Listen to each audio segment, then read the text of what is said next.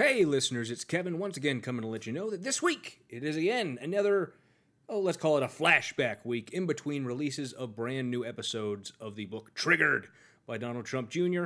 This week we return again to the sadly no longer available episodes of the old podcast, wherein we reviewed The Faith of Donald J. Trump by David Brody and Scott Lamb, a truly horrific book that tried to posit Donald Trump as the perfect example of American Christianity.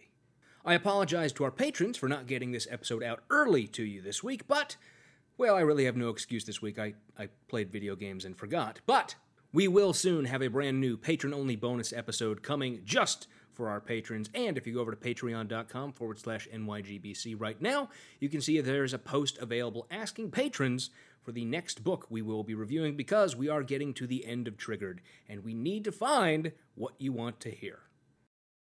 You're listening to the Not Your Grandmother's Book Club podcast, where we read them so you don't have to. Like the show? Become a patron at patreon.com/NYGBC.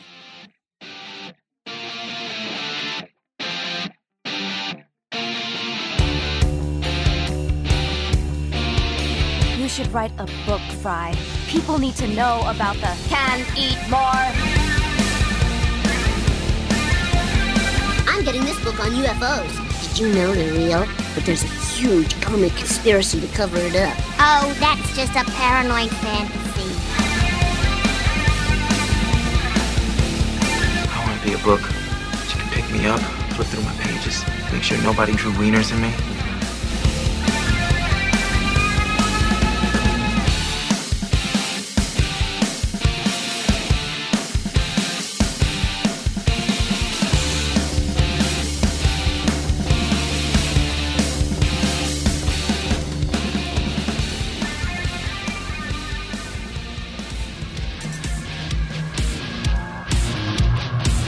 And in the final segment this week, we get back to the book we started off on next week, and we're going to be working through for the next probably few months now, which is The Faith of Donald J. Trump, a spiritual biography. We are at Chapter 4, and this chapter is titled Back to the Future Presbyterians. What the fuck does that mean? Okay, it doesn't make any sense. No. Like, some of them are puns. Like, some of these titles are puns, and I'm like, okay, I see what you've done there. I don't think it's good, but I see what you've done. I have literally no idea what they were going for. I don't either. I can't figure that out. I kept asking myself that. Is that these two people? Am I missing something? These writers, David Brody and Scott Lamb, obviously, they think that the old school conservative Christianity was better. Are they trying to point out something about a resurgence of that? Is that what they're doing? I don't know. I can't figure out what this title means. But let me talk about these next three chapters we're going to do, because we both noticed the same thing when we were doing the reading, and we texted each other about it. And what we basically figured out is these next three chapters are just about the Christian theology of Presbyterianism. History of Christianity in America and Presbyterianism. And there is almost no Trump in these next three chapters. Almost Which, none. blessing and a curse. Yeah, very true. But so, like they did in the first three chapters, they will occasionally throw in a paragraph about Donald Trump. They will they'll make spurious connections between Donald Trump and other figures who there's no reason for them whatsoever. But they'll do that not as much of that biografting thing that Mark talked about in last week's show, but they do a little bit of it, just a little bit. So, to start off this chapter, we get the talk of Fred and Marianne Trump. No, we need alternative. Oh, yes, alternative chapter titles. My alternative chapter title for this one is, Your Honor, there's no proof my client has ever been in that church, because they provide none. They provide none. Mine is, in shocker, area rich people go to local rich people church. That's true. So we start off with talk of Fred and Marianne Trump, Donald's parents, who met in the walking down the aisle. Yes, and surprise, they got married in a church. Who would have thought? Yeah. A rich people church, because they were rich people. Yes, and this chapter, chapter 4, the main thrust of this chapter is Fred and Marianne got married in this church. Let's talk about this church. How could this have happened? Let's talk about this church. Okay. How could they have gotten married in a church? Who gets married in a church? Who would have thought of it? Yeah. It's not a thing. Yeah. They talk about... Also, my favorite bit about this is they belong to the oldest Protestant church in North America and the oldest continuously existent Presbyterian church. To put the age of these churches in perspective, the King James version of the Bible was still the newest in Bible translations. Like, okay, sure, that was in the 1600s though. Like, Jesus lived in the 2000s, 2000 years ago. In the zeros, so Yes. This is not that impressive to me. No, like, it's really not. It's really not. 300 years, you say? Who gives a shit? But they want to... Also, like, just because you belong to an old church, does that mean anything? Yes. Like, the church has been around, like, the Catholic Church has been around 1,500 years. Who gives a shit? Like, or 1,700 years. Yeah, they want to hammer on... They want to hammer on this idea care? that the Trumps went to famous churches as though that matters. Yeah, because of course they did, because they're the fucking Trumps. And they say, quote, in this chapter, which is to say, 99% of Americans did not worship at a church that had reason to be mentioned in a history textbook. By contrast, the Trump family have been involved in 3 such churches. Yeah, obviously, because they're rich and famous. Like, obviously, you go to the church. Like, it's literally a thing that people used to go to church to be seen. Like, that was part of it. Like, you would go and, like, wave to the fucking masses as you went to church. Like, that's been done since fucking Medici in Florence used to go to church. Like, Catholic rulers have done that shit for years. Like, obviously, the rich people go to the rich people church. Like, it's really not... It shouldn't be that difficult. Also, 300,000 houses of worship in the United States in the 1960s is way too many. You don't need that many. Stop it. 1 is too many. 1 is too many for me. Well, I mean, whatever. Like, you know what I mean. But the main discussion in this chapter is going to be about those churches. So we get one, the Madison Avenue Presbyterian Church, which is one they're going to talk about a lot. And we also Which is like, ooh, Madison Avenue. Doesn't that convey richness and advertising? Like, yes, the Christian virtues. Yes. And we also get the other one, which is the First Presbyterian Church of Manhattan, which they will bring up for no reason because there's no connection to the Trumps whatsoever. They never went there. I don't know why they brought it up. They're a Queens family, not a Manhattan family. Yeah, I honestly couldn't tell you why the fuck they brought that one up. But moving on a little bit in this chapter, they start going, because of course we got one paragraph at the beginning about the Trumps, and now we're going to spend most of the rest of this chapter talking about completely unrelated people. So... It's so weird. They start talking There's like this bit about Coffin. Well, like, why they start talking about all the Andrew rich Carnegie? people who went to that church, right? Andrew Carnegie, for example. His daughter was married at that church, so I guess that matters. And you're right. They brought up Henry Sloan Coffin, who was the pastor of Madison Avenue Presbyterian Church around the time that Andrew Carnegie was there. The 1910s, I believe. So... Yeah, before Trump emigrated. Yes, long before Donald Trump was born. And they get to it later in one of these chapters. They get such a close but no cigar moment where they almost realize it. They almost realize the fallacy of what they're doing with this entire book. They get so close. So we move on, and they're talking about Coffin, the pastor of MAPC, which is the Madison Avenue Presbyterian Church. They use that acronym, so it's easier just to use that acronym.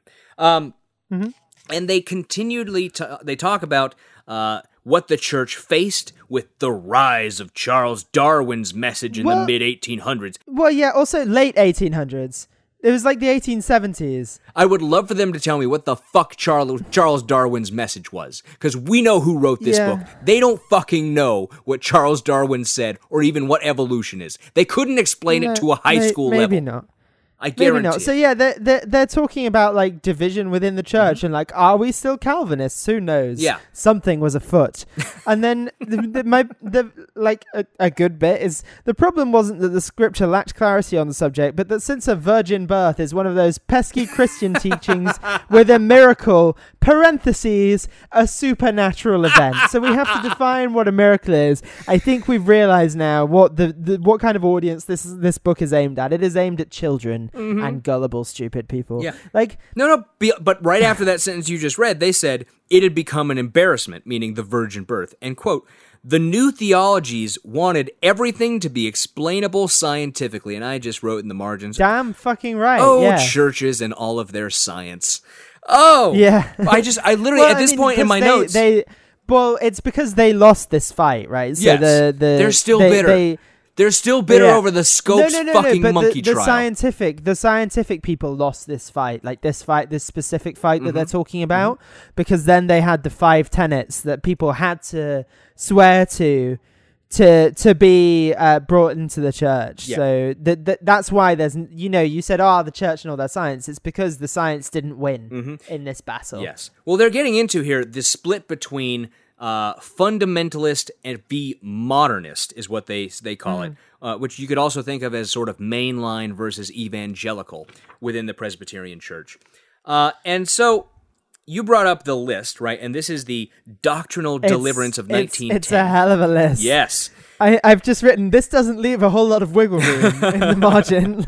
And there are 5 of these, 5 necessary and essential doctrines that must be held to. And they are, first, the inspiration and inerrancy of the Bible, the virgin... A lot of wiggle room. No wiggle room. The virgin birth of Christ, Christ's death as atonement for sin, Christ's resurrection was bodily in nature, he truly came back to life, and the historicity of events in the Bible.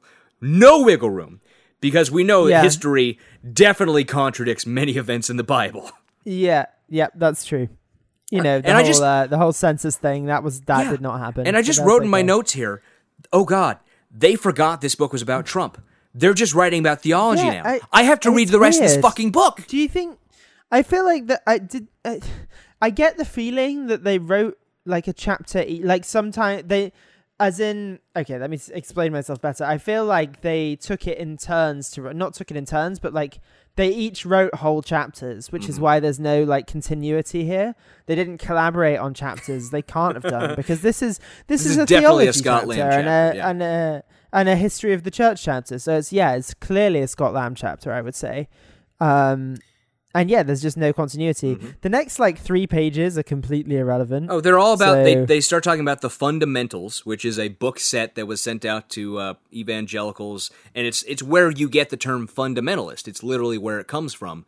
And these are the people who think the Bible is literally true. These are where you get your creationists, the people who think that the earth is only 6,000 years old, etc. And I thought it'd be fun, because the Fundamentals have some fun things, because they write in this book, quote, about the Fundamentals, quote, many of the authors were leading scholars of their time, and none of the explained doctrines were of the sectarian sort. Only the major doctrines of the Christian faith were defended. Now, you may note they said none of these were sectarian, and only the main doctrines were defended in the Fundamentals. Well, the Fundamentals book set includes chapters on modern philosophy, science and the Christian faith, how Jehovah's Witnesses aren't really Christian, how Catholics aren't really Christian, not sectarian. A lot of chapters about evolution. A lot of attacks on socialism. And, my favorite, a chapter that is titled Tributes to Christ and the Bible by Brainy Men Not Known as Active Christians, which is fucking nonsense words. They grabbed them out of a box and threw them onto a page. That makes no sense. That's Dadaism, essentially. Right. And I wrote in my notes also that these two writers, Scott Lamb and David Brody, they are so disingenuous whenever they're doing these theological discussions, right? When they're discussing Christian beliefs, because they are unable to step out of their own belief set and take an honest, unbiased look at what they're talking about. And they do things like say that there was nothing, sectarian in the Fundamentals, a book which called multiple groups of Christians non-Christians. Right? Not real Christians, yeah. It's such fucking bullshit. But moving on through the next few pages, we get talk about Rockefeller, Coffin, a guy whose last name was Fosdick, which is just fun to say. Weird. It's just funny. And I just wanted to make a quick note that on the when he was talking about Rockefeller, he literally says nothing that's not said by Ron Chernow. It's like one long Ron Chernow quote. Yeah. And I've just said, if in doubt, quote a far superior writer at length. That's the best way to deal with this shit. Yeah. But then, finally, we get through, after Fosdick has come about, we get back to Fred and Mary Ann Trump being married in January 1936 by Coffin's like-minded replacement, Reverend Buttrick, who, I think it's Buttrick, probably. Yes, or but your way of saying it is much funnier. Buttrick is funnier, actually. But no. So I do want to point out before we get to that, there's this one quick thing where I told at the beginning how they try and do these like sideways glances at the Trump family. And they mentioned this Riverside Church, which opened in 1931. And they say the year after Donald Trump's mother passed through Ellis Island from Scotland, where there's no reason for that other than you're trying to tie the Trumps to this in a way that is so completely wrong and disingenuous. But you're just trying to put that in your reader's mind and hope they don't notice this. But we also get discussion of the Auburn Confirmation, which was written by Coffin, who we've talked about already. And this was a doctrine, apparently, that was part of the big split between the fundamentalists and the evangelicals. And the Auburn Affirmation apparently denied the inerrancy of Scripture and the right of the General Assembly to govern the doctrine of presbyteries. Which, look, I thought this was just weird because I was very confused at this point because I couldn't figure out at first which side David Brody and Scott Lamb were backing. And it becomes very clear later that they're backing the conservatives and the evangelicals because that's who they are. Yeah. Right? Sorry. But because we get a lot of slights thrown at other groups. They are very commonly talking shit about other groups. I was very tired when I was reading this. It was just none of this means anything to me. But then they throw in this great quote. They throw in this really great quote where they, for some reason, bring up the birthday of NBC, the day NBC Radio went on air. And say, an irony not lost on anyone who recalls modern theologian Rudolf Bultmann's famous quote about Christianity. It is impossible to use electric light and the wireless and to avail ourselves of modern medical and surgical discoveries, and at the same time to believe in the New Testament world of spirits and miracles. To do so is to make the Christian faith unintelligible and unacceptable to the modern world. It's such a close but no cigar moment. Yeah. Right! Yeah, no, that's true. Can we move on to Fred and Marianne Trump again? Yes. Fred and Marianne Trump, right, married in January 1936. Married by someone who ranks in the top 5 of preachers of the 20th century. Oh, okay. Apparently. This part, yes. The 10 greatest, yeah. So we have the top 5 who are James Stewart, Billy Graham, George Buttrick, Martin Luther King, and Harry Emerson Fosdick. Mm-hmm. So Martin Luther King ranking at number 4 there. I think that Martin gives you King, I presume they mean Martin Luther King Jr. rather than Martin Luther King. Well, no, but what they say about this is a list of the 10 greatest preachers of the 20th century by Preaching Magazine, which I did not know was a thing. I am going to subscribe now. With the criteria being the influence that the preacher had on church and on the wider society. How the fuck do you not put Martin Luther King Jr. at number 1 on a list where your criteria includes impact on the wider society? I mean, forgive me for my ignorance, but I don't even know who James Stewart is. I don't either. I didn't recognize that one. I didn't know George Buttrick or Harry Fosdick either. Before. Oh, now I realize why they put his middle name in there. Now I realize it. Harry Fosdick. Harry Emerson Fosdick. Second way is the one they're going to go. But I thought when I found out that Preaching Magazine was a real thing, that I should try my hand at writing a few articles that they should, they might want to run. So I came up with these. How to Shake Loose the Last Nickel from a Parishioner's Pocket. Fun little rhyming scheme there. Fear-Mongering 101, it's an educational series. 12 Ways to Mispronounce Muslim. What to Do When You're Caught with a Kid. That could go multiple ways. And the 10 most expensive private jets on the market today, because that one they just need. That one's just useful. Yeah, I mean, why wouldn't you need that? Then we move on to...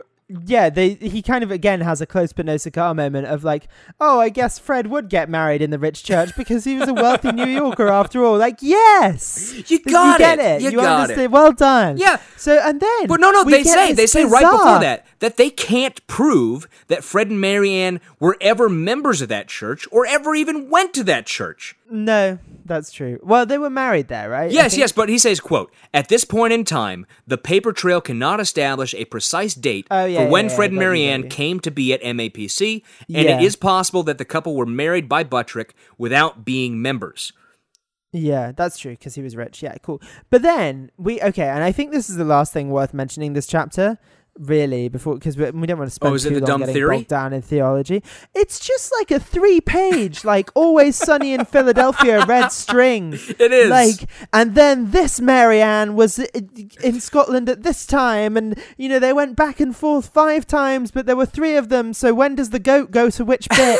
And like, it's the Highlander all over again. It's the Highlander so all over weird. again because it's so weird. Because they tried to trace Donald Trump's mother, Mary McLeod. And when she came across and when they got married and all this sort of stuff. And what they figured out is that they're not good enough at this job to actually do that. They couldn't figure it out. So they found out there was another Mary McLeod. And we were like, well, we're going to track this one instead. Yes! And they spend time tracking her, who got married to a guy named Drysdale, and they write, whew, there was no pre-Fred first marriage. Yeah. Glad we got that cleared up. Can't have divorce. Yeah. I was like, because God forbid anybody in this family had multiple marriages. Yeah, it's literally the red string. Yeah, it's the red string from Always Sunny, definitely. And yes, it's. But no, this is the dumbest. One sec, as far as I can tell, it's literally they do this like 4-page diversion to be like, well, the New Yorker got one fact wrong in their article, so. Yes, but they do this in literally. a way. They're talking about their theory, a theory, like you need a theory of how Mary McLeod, Donald Trump's mother, came to choose Madison Avenue Presbyterian Church for her wedding, which I just wrote in the margins in the largest size I could fit it. They chose the closest big pretty church for the wedding. It's not rocket science. Yeah. I looked up pictures of this place. It's fucking beautiful. It's beautiful on the inside. Churches tend to have nice architecture. It's well known that they do that. You choose a big pretty building. They're good at. Jesus Christ. They're good at. But their theories as to how this happened are fucking ridiculous, and it pissed me off. Okay? Yeah, because one theory they say is that Donald's mom knew and kept up with the other Mary McLeod, the one who they could trace, because who would imagine 2 people and they had some living kind in of the bizarre twin situation, living in the time where they before swapped out personalities. Sometimes one of them went home to Fred Trump, sometimes the other one did. Who knows? It was like the Illusionist. But it's so plausible that 2 people living at a time before phones, when there's no reason why they would have known each other, who grew up miles from each other and came to America over a year apart from one another. Of course they would have kept up with each other. Of course, because they had the same name. Yeah, it just makes sense. Obviously. Jesus all right, let's do the next chapter. Christ. Next chapter. So, all right, next chapter. Chapter number 5. This is called City on a Jamaican Hill, which I just wrote, you fucking hacks. You fucking hacks. But it is, yeah. It's not even good. I've taken inspiration from the thing, and I've gone with, if you have a baby in an oven, does it make it a biscuit? My actual alternate chapter title was, If We Wish Hard Enough, Maybe We Can Make Him a Christian. Because the very end of this chapter, that's basically what they say. It's so good. Yeah, it's very weird. That quote comes from my favorite bit of the line of this chapter, where it says, being born in a garage doesn't make you a car. Like, no, obviously it doesn't. Oh, I know. That's correct. Well done. You've got something right. So yeah, again, we start with the Archbishop of fucking Canterbury for some reason. Well, it's Christian persecution narrative, because they're talking about Presbyterians being persecuted in England. Yeah, and then we get into like, the Americans. Yeah, America was born because they came over and they were being persecuted in England. That's not why. They came over because England was becoming too liberal religiously and less religiously like Puritan. That's why the Puritans came over, because they were like, we can't do our shit over there because they're like not okay with it anymore. That's why people came over here. It's not because they were being persecuted. So let's clear that up to start with, and then we can move on. Yes. So they talk about, of course, the famous John Winthrop, who led ships over to the New World from the UK, and his City Upon a Hill sermon, which is where you get I think JFK. On a shining hill. Yeah, it's City Upon a Hill. But this is where JFK and Ronald Reagan got just where Reagan got his shining city on a hill. He misquoted. Reagan misquoted the original speech. That's why. Of course, the Alzheimer was taking effect. Well, possibly. By the way, did you know Ronald Reagan had Alzheimer's while he was in office? No, I didn't. Oh, God. This chapter is literally like, the amount of block quotes in this chapter says to me that there was a deadline and they were not going to meet that deadline. So they were like, oh yeah, put the whole 3-page Reagan quote in. Yeah. So we get into this. So we get the JFK quote and the Reagan quote about the shining city on a hill. Literally, it could have been a one-liner of JFK once talked about a city on a hill. Reagan said shining city on a hill. That could have been it. But instead we get 3 pages of that quotation. They could have just written Reagan, Frida, America, Jesus. Jesus, freedom, America, America, Reagan. Reagan, Jesus, freedom. That's true. They could have just written that. It would have been the same fucking thing. By the way, did you know that Ronald Reagan had Alzheimer's when he was in office? All right, come on. So we had the debate over whether America is a Christian nation. It's not. It's not. We'll forever reference Winthrop's thesis. Okay, I mean, again, it's not really a thesis. It's more like a fever dream when you've been at sea for too long. But in this chapter, we finally do get to a church that Donald Trump might have went into a couple times. Maybe they don't provide any evidence in this chapter. I like that he says the Trump campaign and now the Trump administration have made religious liberty such a central issue. Okay. Yeah, that's not really true, but okay. No, but the thing that enraged me the most in this entire chapter was this one sentence where they said, "But one thing that unites all evangelicals is the desire to defend and even expand religious liberty." And I just wrote in my notes, bullshit burger with fucking bullshit sauce and iceberg lettuce, which we all know is just water in solid form, which is fucking bullshit. Yeah. I wrote something more simple. I wrote, this isn't true. No. Show me these fucking people, these evangelicals. Let me stand next to these evangelicals when they see a fucking Muslim pray in an airport, okay? Yeah, and then exactly. tell me they want to expand religious freedom. It's the same shit that we were talking about earlier. It's Christian freedom, not religious freedom. Yeah. So this is the First Presbyterian Church of Queens that you're talking about, right? Yep. Not Manhattan, so that was confusing. Yeah. But yeah, well, we talked about the Manhattan Church last, which there was no reason for, as I said, because that's where Fred and Mary got married, but that's the only connection they had. So, of course, we had to spend an entire chapter on that because they are very short on proof that any of that family had connection to church. They needed to put in all they had. So this church had the First Awakening and the Second Awakening, which were a lot of I like also how they're like, George Whitefield, the Billy Graham of his day. Just call him a fucking preacher. Like, it doesn't, like, we get it. Like, there's not been many good ones apart from Billy Graham. Because to these people, Billy Graham is fucking like, LeBron James. He's God. Yeah, exactly. He's King Graham. Yeah, that's basically how they see him. So King William, maybe they make a major stretch in trying to tie Donald Trump to this church again, because they say, without a doubt, to be a member of the First Presbyterian Church is to know the history of the congregation. After all, the history is well documented by the church and has often been told. That's not how that works. Yeah, that's not how it works. And they say that they published a book that was a history of their church and said, quote, "If young Donald Trump picked this volume up off the shelf of his church library, then he would have opened the first chapter." Maybe. Okay, A, who knows? Who the fuck goes into a church library? B, Donald Trump doesn't go into fucking libraries. He doesn't read. C, Donald Trump doesn't go into fucking churches. Yeah, that's all true, all accurate. And then we get another weird flashback of like, and some people fought in the Revolutionary War, so that's a... It's a flashback within a flashback. They did a flashback within a flashback. Did you get...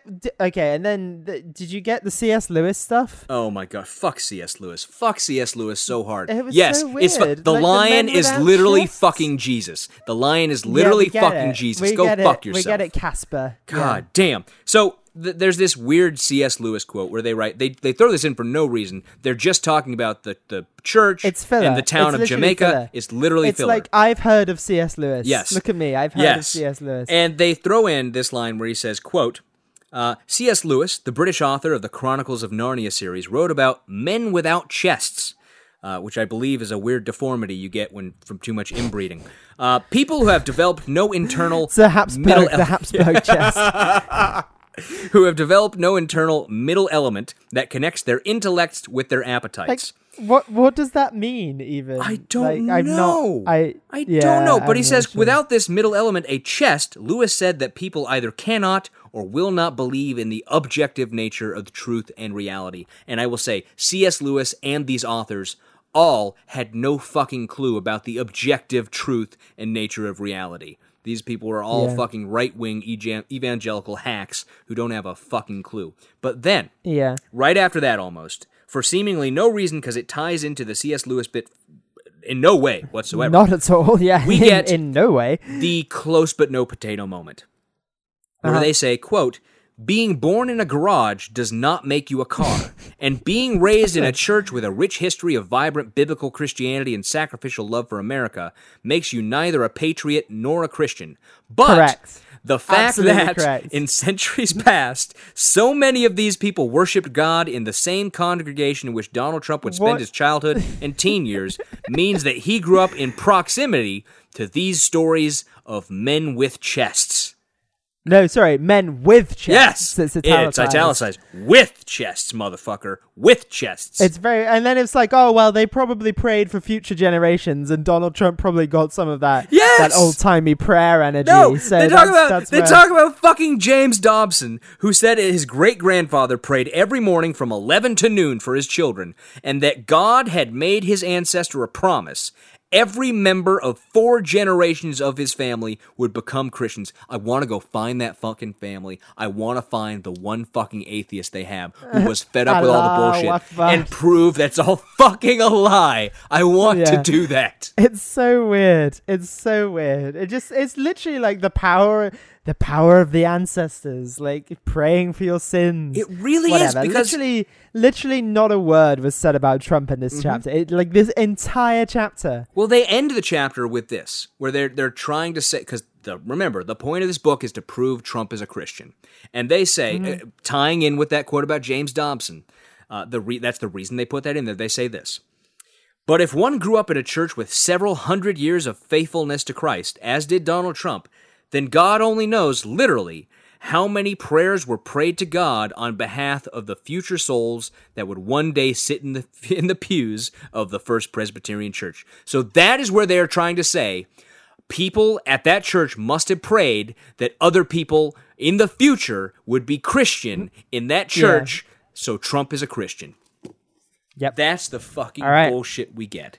So that is it for this week's show. Like we said, we have one more chapter we're doing. That is going up for patrons only.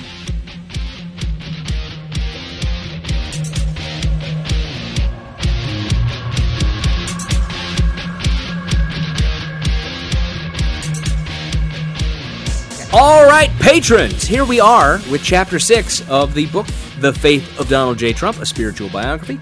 We decided that, a little bonus just for you. You guys are going to get to hear exclusive chapters that everybody else won't get to hear. So, this chapter it's a short one. It's actually a very short chapter. I think it's only we'll do some pages? other. No, it's 10 pages, but we'll do some other talk for. So it's not just a 10-minute show. We'll do it for. We'll do some more recording next time. So, Chapter 6. This is titled Hindenburg. And my alternate chapter title is just "Oh, the Humanity," because that's what I felt when I was reading this fucking chapter. Mine is sometimes people move out of the neighborhood and sometimes people move in. Right, because they start this off saying, we don't know exactly when Fred and Marianne joined the First Presbyterian in Jamaica. Not Jamaica the country, Jamaica, Queens. But the church is located within a couple of miles of every home they ever lived in. So... yeah, so people. What? Yeah, cool. Some people go to churches near their home. And again, they don't provide any evidence that they actually went to church. That these were people who got up on Sunday morning and walked over to church. They never have any evidence of that. Mm-hmm. No, not at all. It's very odd. And like, there are logistical considerations. Like, then maybe like the pastor at the time, he'd led the church for a while. Like, cool. Whatever, like it's just very it's very odd, and again we're just describing this fucking church again. It's very they get into the First Presbyterian Church, which they say leaned in favor of the modernists, right? The more liberal side, scary. And they even say right after that, they shoot themselves in the foot, and they say, since this was the church that Donald Trump spent his entire childhood and teen years attending, prove to me that he ever attended. Since he continues to identify himself as Protestant Christian Presbyterian, though he has not been a member of a Presbyterian church since he left the First Presbyterian Church, Yeah, which is then a it is long important to time tell the ago. story of this church. Yeah, no, I mean, we don't have to do that. So we go through, again, this fucking war between the modernists and the traditionalists. And John D. Rockefeller apparently funded some reports to try and fix the church. And they seem very sarcastic and mad about this. Yes, they They're do. like, Yes, they do. No more evangelizing non-Christians to get them saved. Yes, no they more put them in scare hell quotes. or wrath of God stuff. So yeah, the modernists refused to counter Buck, and the conservatives formed an independent mission board apparently that to fight these heretical, tyrannical ideas that maybe we shouldn't scare people with hell. Which eventually apparently broke off to become the Orthodox Presbyterian Church. Yeah, This is all back in fucking churches. 1935. They're talking about a split where this guy named Buck was pushed out of the Presbyterian Conference of the United States or something like that. They formed passed the buck. The Orthodox Presbyterian. Yeah. You might say. And formed the Orthodox Presbyterian Church. So, this all happened back in the 1930s. They talk about the Scopes Monkey trial and how it was heavily debated.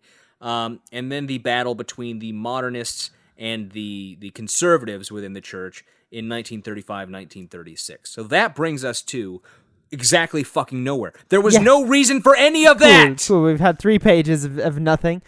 So the Brooklyn Eagle does... I haven't really, I just this don't know what to chapter say was so about a lot of this. disjointed and so worthless. I honestly, I sympathize with you that what the fuck was the point of this chapter? But there are things to point out still, such as when they say they provide counterfactual pieces of data, which is not a thing. If it's counterfactual, it's not data, a fact. It's not data. Yeah, it's not data. It's not a fact. If it's data, then it's factual data. But they say they provide 2 pieces of counterfactual data, among which is the church's published history, where they don't talk about a particular guy, and a newspaper article saying that the church was liberal. And these are evidence why Donald Trump would have been pulled to this church. Because he wanted a liberal church, I guess. Donald Trump, this paragon of liberal virtue we all know. Yeah, I don't know. I mean, I guess it's literally just a history of this church was liberal for a while, and this church was conservative, and they had a bit of a fight about it. It's very weird.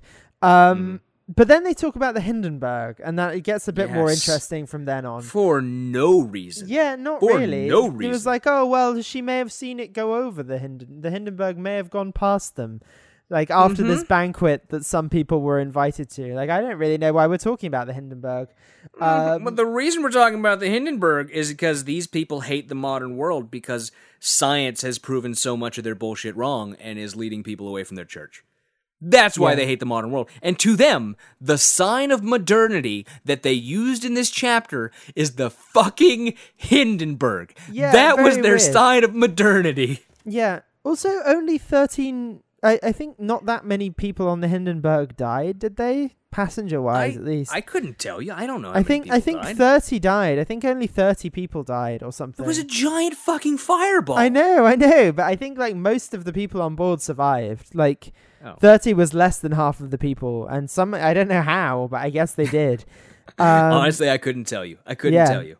Yeah, but then so we get and then we flash back to how many members a church had, which is very odd. And then talking about CNN running a piece about the faith of Donald Trump, telling an anecdote from a pre-inauguration prayer meeting that Trump had with 2 Presbyterian pastors, where he proves that he has no fucking clue about anything to do with Christianity at all. Because he says, and this is quoting from the CNN piece, it says... Oh, and let's remember that the people he's supposed to be talking to in this bit are people from the church that he is supposed to have gone to. Yeah. These are pastors from the First FPC Presbyterian Jamaica, Church. Yes. And the 5th Avenue in Manhattan. So we have, it was clear that Trump was still preoccupied with his November victory and pleased with his performance with one constituency in particular. I did very well with the evangelicals in the polls, Trump interjected in the middle of the conversation randomly. Previously unreported comments that were described to me by both pastors. They gently reminded Trump that neither of them was an evangelical. Well, what are you then? Trump asked. They explained they were mainline Protestants, the same Christian tradition in which Trump, a self-described Presbyterian, was raised and claims membership. Like many mainline pastors, they told the president-elect they lead diverse congregations. Trump nodded along, then posed another question to the two men. But you're all Christians. Yes, we're all Christians. Which the two writers of this fucking book would disagree with in so many fucking circumstances. Yeah, because they talk about how they, like, all the other churches are super diverse, and then the evangelicals love the white people. That's like, that's one of the things that they talk about. So, yeah. But they try to apologize for Trump not knowing anything in that CNN by interview. saying, well, no, to be honest, nobody knows any of this shit. So Yeah, they say there's no denying that Trump got muddled by the mainliners' denominating of their denomination, but it seems a bit pedantic to criticize a layman for not knowing the difference between one Presbyterian group and another, which they follow with. Christian, yeah. Which they follow with immediately. The immediate next sentence is, the First Church of the Flying Spaghetti Monster, in parentheses, that's a real denomination, look it up, can claim creativity in brand naming. Okay, again, what? Do they think that the FSM is a Christian thing? Probably, do they not realize not. that it's a satire of religion? Yeah, it's do they not know that? It's not that. I don't think they get it. Yeah, so then they go on to say, like, liberal Presbyterian churches aren't evangelical anymore because they actually have diverse congregations, as we said. And then, so this is the weirdest bit. They're like, so what is FPC Jamaica like today? It's almost entirely a congregation of color, reflecting the demographics of the neighborhood and an ability to match up with those demographics. And then they're like, so Donald Trump must love the people of color because they now go to the church that he once went to. So that makes sense. I know that somewhere in these guys' notes for this book, they put, well, it smells different now. That's one thing. Oh, it's so good. It's so good. Yeah, look, white evangelical Christians should never bring up race. Just don't bring up race. Avoid it, dude. You don't want to talk about it in your book because you have a fucking problem. Yeah. So, the fact-based reality about denominations paints a different picture about whether Trump and the GOP don't like such people. Like, okay, all right. I'm quoting, the racial diversity and growth of FPC Jamaica make it an anomaly within its own denomination, the largest and most liberal Presbyterian denomination in America. It's just like, it's so weird. Yeah. Well, and again, remember that what they're talking about there in this last few pages of this chapter, they're talking about the FPC roughly 30 or 40 years after Donald Trump ever stopped going. Stopped going, if he ever went in the first place, right? And their whole point of this is to try and prove Donald Trump's Christianity. And they write this paragraph, quote, though FPC is a member congregation of the liberal PCUSA, you just talked about this, their website talks about their ministries being purpose-driven. The language of evangelical megachurch pastor Rick Warren. In 2015, the church went through a spiritual journey called 40 Days of Purpose. Again, that is Warren material, literally a best-selling book written by the best-known baby boomer evangelical on the planet. So they're trying to shoehorn Donald Trump into being an evangelical by proving that the church he maybe went to as a child is now evangelical 30 or 40 years after he left. Yeah. And then the funniest thing that I just want to end on, before I'm sure you'll close it out with the last paragraph, as you always do, but you see evangelical rock stars promoting the site, including Tim Tebow, which is God, fuck you. Yeah, fuck Tim you, Tebow. Failed quarterback. You piece of fucking shit. You can't throw. You can't fucking throw. You're a worthless quarterback. Fuck you, Tebow. He is. That's why no one employs him. God. He's a white Russian quarterback. That doesn't work. I'm sorry. You can't do that. I'm sorry. It doesn't fucking work. We're not fast enough for that, okay? Jesus Christ. And he's not big enough to bust through the line. That's true. God damn. Take us out. To end off this chapter, they write, quote, so to return to the Huffington Post's point, Donald Trump apparently doesn't know which Christians are evangelicals. We would wager that, like Trump, most Americans don't know which Christians are evangelicals. And I wrote in my notes, they're the asshole ones, right? That is certainly one takeaway from the 2016 election, that most people don't know who evangelicals are. I guess, maybe. Fine. That has nothing to do with the election, but fine. And like Trump, most Americans could more easily distinguish between varieties of apples in their produce aisle than they could distinguish between varieties of Presbyterianism in their neighborhood. Yeah. That's it. Honestly, I'm sitting here, I'm like, I don't know what to say, because there was nothing in this chapter. There was fucking nothing. And I am, honestly, I can't, the last 3 chapters, the ones we did on the regular show and this one, there's fucking nothing here. The next chapter, they're going to talk about Donald Trump's confirmation, right? That's the topic of the next chapter. But up to this point, the first 6 chapters of this book, we have gotten almost no proof whatsoever that Donald Trump has ever even been inside a church. No. And other than pictures of him at his weddings. Weddings, plural. Weddings. Yeah. Got to remind these two about that because they hate many weddings.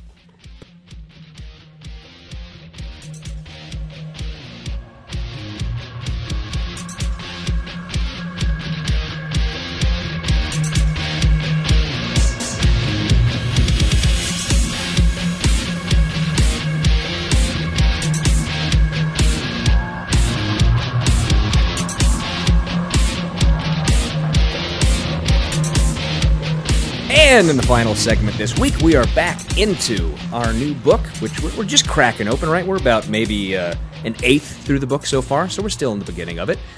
Fifth. Yeah. We're fifth through it. But it is just as dumb as the first 6 chapters we've done. And to remind you, if you listened to last week and you want to hear Chapter 6, the only way to hear Chapter 6 is to go listen to it over at patreon.com/Kevin and Benedict. Become a patron for as little as $1 a month. You get all of our patron-only bonus episodes and the exclusive chapters we only give to our patrons. So, but why don't we start with this one, Chapter 7, which is called We Have Confirmation. Meaningless. Literally, again, meaningless. No, because the only thing they're going to establish in this chapter is that Donald Trump was confirmed. Yeah. Which I will say, I was as well, right? Yeah. But I don't think I was, actually. I was baptized, but not confirmed. Okay. So this is called We Have Confirmation. But also enter the Church of England, who's like, hell doesn't even exist, so who really gives a shit, honestly. My alternate chapter title for this one was Bible Battle Royale. Mine was A Brief History of Bible Translation, so we kind of got...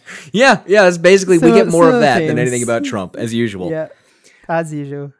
So we start off with talk about Donald Trump and FPC, the First Presbyterian Church, you may remember, which we've talked about before. The Reverend McGill, who was... The newspaper said, quote, represented all the Protestant denominations, which isn't a thing. No. That's like, that you can't do that. You know who would disagree with that? Everyone. Every Protestant. Yeah. Yeah, exactly. So in this chapter, they write early on that what they're going to establish in this chapter, this is basically it. Donald Trump, they say, has a lot of memories being active in his community and church, and they have 2 of those memories. 2 of those memories, they say, involve his religious experiences. They could only find 2. So one thing I noticed from both of these chapters, actually, was, or all 3 of these chapters, I guess, were them spending like, I don't know, like 3/4, 4/10 of the chapter being like, hey, so there's this really important thing.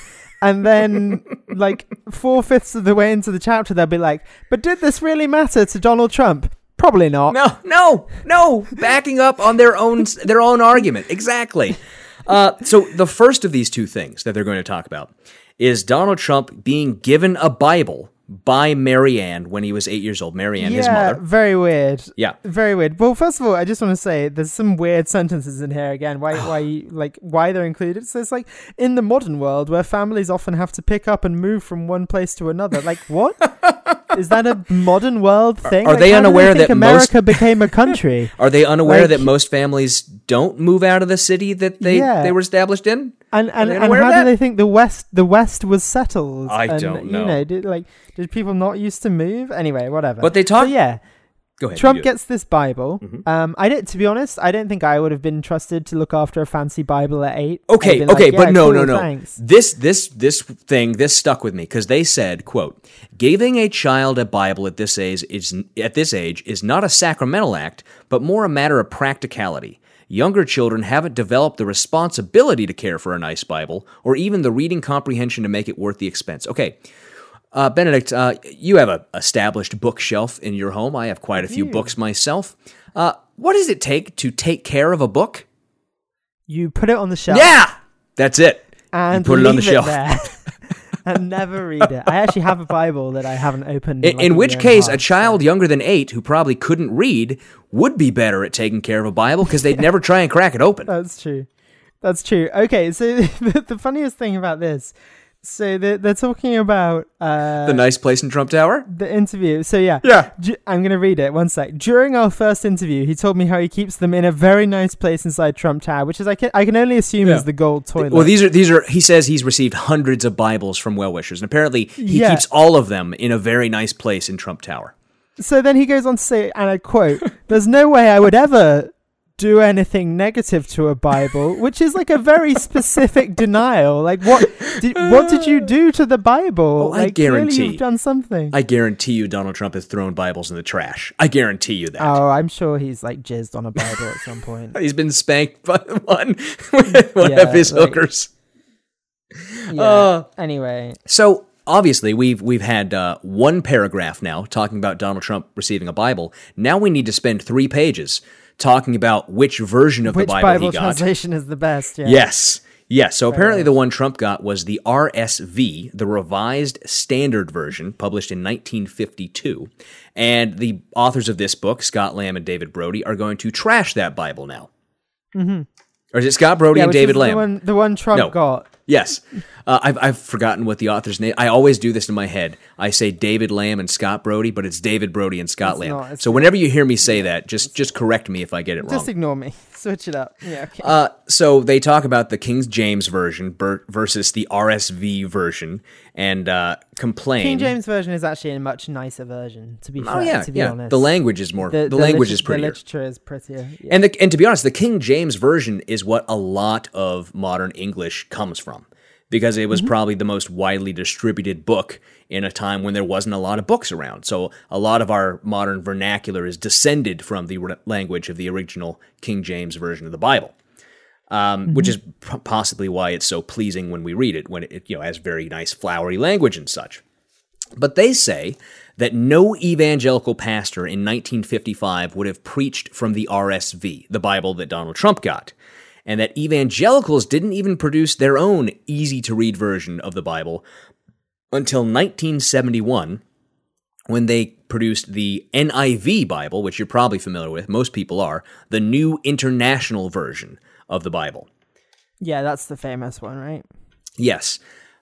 So I don't know how they made this jump, but then all of a sudden they jump from talking about the Bible to the 1950s and court cases having to do with prayer in schools, and complain that the Engel v. Vital decision is when, and they say this, quote, "The ruling is considered by evangelicals to be a day that went down in infamy, when prayer and Bible reading were taken out of schools and naked secularism began its reign as the state religion of America." That's funny. Also, just one thing I had to check about the King James Bible. King James had a lover, and he was a male lover. Which didn't please the church. So to get the church off his back, apparently, rumor has it, he ordered the Bible to be translated from Hebrew into English. So the King James version is the work of a horny king who just wanted to sleep with his boyfriend in peace, which is pretty funny. Look, I can forgive him for that. For that. But we also get and also, I don't know if the New International Version is the worst version of the Bible. It's pretty crappy. It's bad. It's pretty crappy. Yeah. I don't know if you noticed this, but in our patron-only bonus episode, I believe 2 weeks ago, we started our new book review over there that's only for patrons of David Limbaugh's book, Persecution. And I read this line, and it struck out because it's eerily similar to something we talked about in that book, a direct quote we talked about in that book, which is, "The First Amendment to the Constitution has 2 clauses dealing with religion. Most of the discussion in these recent years has centered about the first of these clauses." And I went back and found the passage in the Limbaugh book, and it is 2 or 3 words off from that exact sentence right there. Yeah. Which is, I wondered where I'd read that before, but it's definitely right. Just one thing quickly I want to say. So he's talking about Justice Potter Stewart in the case during the Reagan administration, the Abington versus Shemp, and Potter Stewart was the lone dissenting voice in this case, and it was the prayer in schools legislation as we were talking about. So he says that the part of his dissenting opinion is, if religious exercises are held to be an impermissible activity in schools, religion is placed at an artificial and state-created disadvantage. And this is to prove that naked secularism is the new state religion. So religion is placed at an artificial and state-created disadvantage. That really reminded me of a quote that is often said by like Black Lives Matter activists and stuff, which is that when you're used to domination, equality feels like oppression. Mm-hmm. And I feel like that's the case here with this religion. You think it's a disadvantage because you have a level playing field with everyone else. Mm-hmm. No, absolutely. As opposed to being state-sponsored. So yeah, I mean that's it's not really anything to do with Black Lives Matter. I just thought it was an appropriate summation of the facts, I guess. Yeah, no, that's something we've talked a lot about. Religion before. had been at an advantage because everyone was religious, so it was cool if everyone was religious. But yeah, when you get pegged back to just equality, it feels like you're being oppressed. Yep, absolutely. So we get to the second religious experience from Trump's childhood that they're going to talk about now, which is his confirmation. And this part, which if you don't know what confirmation is, I just for listeners who don't know, who didn't grow up religious or anything like that, my experience is in the Catholic Church, where I had First Communion. I had baptism, obviously. I was too young to know about that. And then First Communion, some point in grade school, I think around 4th or 5th grade, something like that. And then confirmation you did in 7th or 8th grade, which I guess is where you say, yeah, I'm still in. I'm not leaving yet, something like that. I don't know. Yeah. So they talk about Trump's confirmation. And for this, and more funnily, the picture of his confirmation, where it shows him on the back of 3 rows. The first 2 lined up with 12 young girls in white dresses and flowers, in the back row with 7 young men in mostly dark suits, Trump being the tallest. And then I've written, the most manly, the best. I just wrote the Highlander. Yeah. I also wrote, you can't see Trump's hands because they're behind him.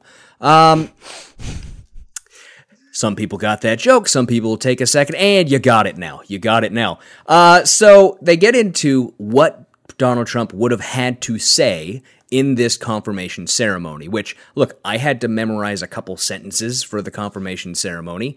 Every kid does it. Do you have a certificate of church membership? I don't think so. I don't think the Catholic Church did that. But my point being that being told to memorize a few words, a few lines, has nothing to do with whether you're religious or not, which we will remember is the point of this entire book. But they talk about the booklet that they would have had to use called This Is My Church. And they say, compared to the Westminster documents, this booklet has the theological weight of a preschooler's picture book, which I would say is exactly the weight that the Westminster documents have as well. And that Donald Trump, of course, had to sign a certificate of church membership that you talked about, which is weird, right? And they would have to, during the service, establish and pronounce that the individuals were ready, and this is a quote, for admission to the Lord's Supper, which sounds like a meal Hannibal Lecter would hold if he was a knight back in medieval times. Yeah. Yeah, it is. I mean, it's just very, very weird. And then I just wrote, because that's all we get. They copy and paste the words from that booklet, and I just wrote, holy shit, that was the whole chapter? That's all you had for us. Yeah. He was confirmed, and these are the books they would have used. Being on deadline and forgetting to finish the chapter. Exactly. Same as. Okay, next chapter? Next chapter, chapter 8. This is titled The Church for Spock Babies. I don't know if I can write a better title than this because it's already so fucking stupid. It is. It's like, oh, there's a guy called Spock. Let's name it after Spock. And just, yeah. Yeah. No, I did, though. I have an alternate title. It was Killing the Poets Society. Because they had to get dead somehow, right? We'll get to that. True. We'll get to that. I mean, I wrote trying to make the meaningless meaningful, but that's, I mean... So they focus a bit... It's not my best. Yeah, they focus on a bit on the concept, that the fact, rather, that nobody from the 1930s, born in the 1930s, and only one person born in the 1950s ever became president of the United States. Yeah, I mean, that's kind of just because Obama was really young, though. It's sort of a chance thing. Yeah, it doesn't really seem that weird to me, really. Like, Clinton was young when he was president, so he was in the 40s. H.W. Bush was kind of old. Well, Bush... they run through this list of things about, they're wondering why three people from the summer of 1946 ended up being president of the United States. And they have the most ridiculous reasons why. Yeah, was it the Russian launch of Sputnik and sending the US into buckle down against communism mode? No, it wasn't. Was it because the Beatles came? No. Was it about Elvis Presley? No, again, no. Why are you writing these words? They're extremely stupid. Stop. Yes. So they write up all these various things. Watergate, the Beatles coming, Elvis Presley, JFK being shot, all these things which have nothing to do with why three people became president of the United States who were born in the same year. But the reason we get this chapter title... Yeah, can I just say first, before we move on to Mr. Spock, or Dr. Spock, there's a couple of lines here about baby boomers. And it says, baby boomers, like the rest of us, were molded by the history they lived through. A, no shit. B, yes, they had money and can ruin it for the rest of us. That's one thing. And then it says, at the peak of baby production, a boomer infant came into the world every 8 seconds. Baby production is some Handmaid's Tale shit. I'm sorry. That is extremely weird. Well, we know how these people think. We know how they Spock. think. Yeah, so the reason we get this chapter title is because they do not like an individual named Dr. Benjamin Spock, who was an American pediatrician who wrote a book called The Common Sense Book of Baby and Child Care. It sold about 50 million copies, which is quite a bit for a book. That's on the all-time bestsellers list. And what Benjamin Spock taught basically was something we make fun of a little bit because some people take it too far, of being nice to your kids, of not spanking them. Yeah, it's being friends with your kids, exactly, as much as a parent. Which, whatever, but different people have different styles. But we spend like 3 pages on this, and then they get to, was Donald Trump a Spock baby? In a word, no. So what? Like, we've literally just spent this we've titled the chapter after this dude, and then been like, you know what? Nah.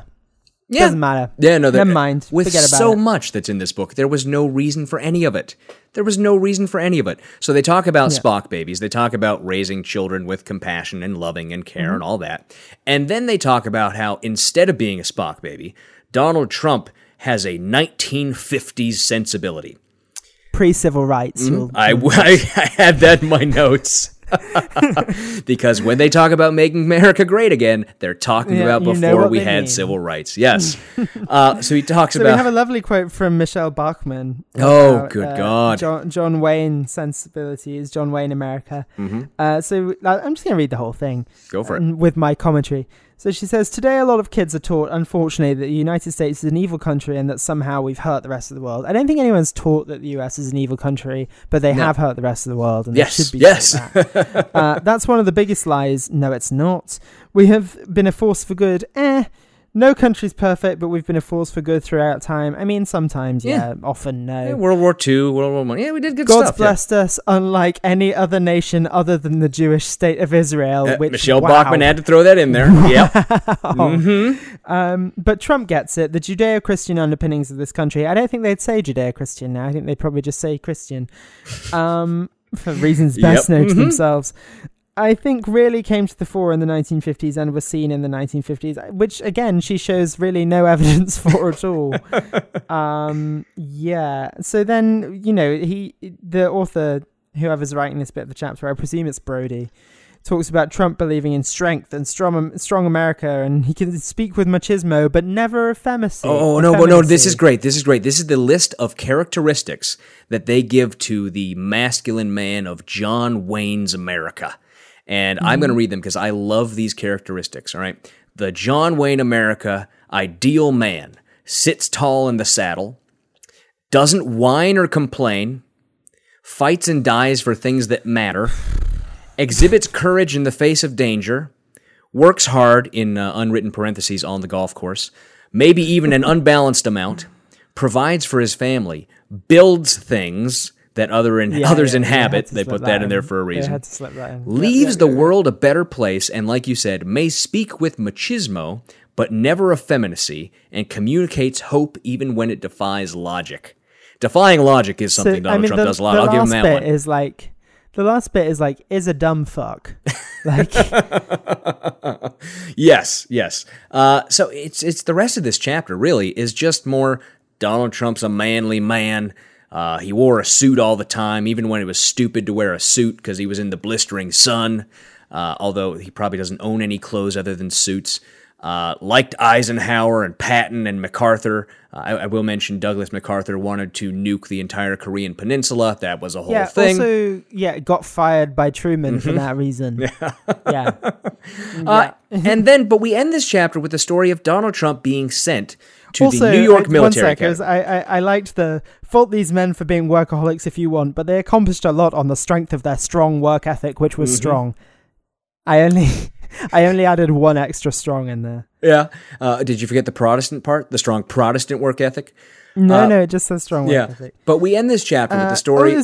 hold on. Second, Trump believes in a black and white world of right and wrong, good and evil. He does believe in a black and white world, although not together. It's very dumb. You always know who the good guy is and bad guy. You always knew who the good guys and bad guys were in the movies. You know, the movies, which famously are not real life. Right, where there's good people on both sides, right? We all know that. Well, famously. But like I said, like I've been trying to say, we end this chapter with the story of Donald Trump going... I remember more dumb stuff. Going to the New York Military Academy. And this is where I get my alternate chapter title. Because these authors compare Donald Trump being at the New York Military Academy, they try to the Dead Poet Society. Although they say, after talking about the Dead Poet Society, that ironically Trump's story was the opposite. He was apparently a shitbag before he went to the New York Military Academy, buying switchblades and fireworks. And afterwards, he always made his bed nice and spiffy and wore ties, I guess? Yeah. And they say, Fred Trump didn't have time to look after his son, which isn't very family oriented. That's not very Christian. I wouldn't say so. I also like the quote of, he was a conniver even then, which, isn't a great look. Still is today. But so that is it for chapter 8. As usual, when we end, I will read the last sentence or two of the chapter. And this one ends, hold on. What 1 second. Okay. I just want to talk about the Poets Society.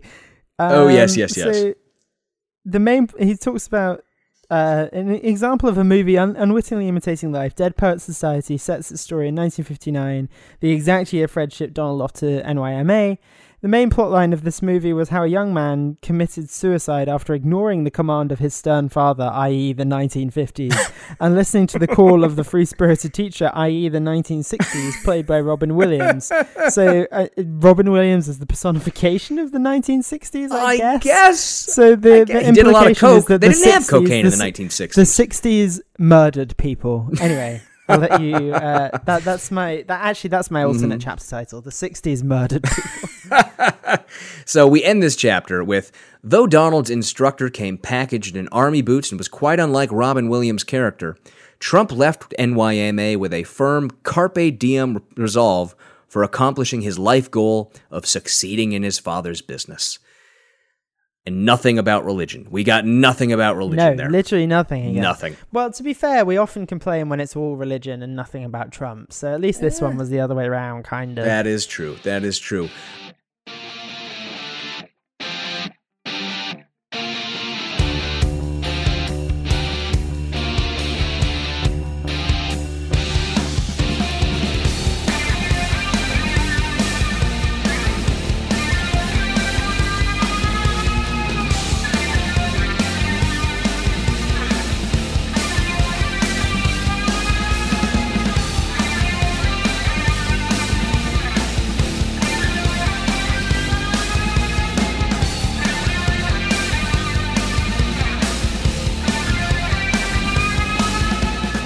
The Not Your Grandmother's Book Club podcast is a production of Kevin and Benedict Productions. Copyright 2020, all rights reserved. Music for this podcast is by Silverman Sound Studios. Find out more at silvermansound.com.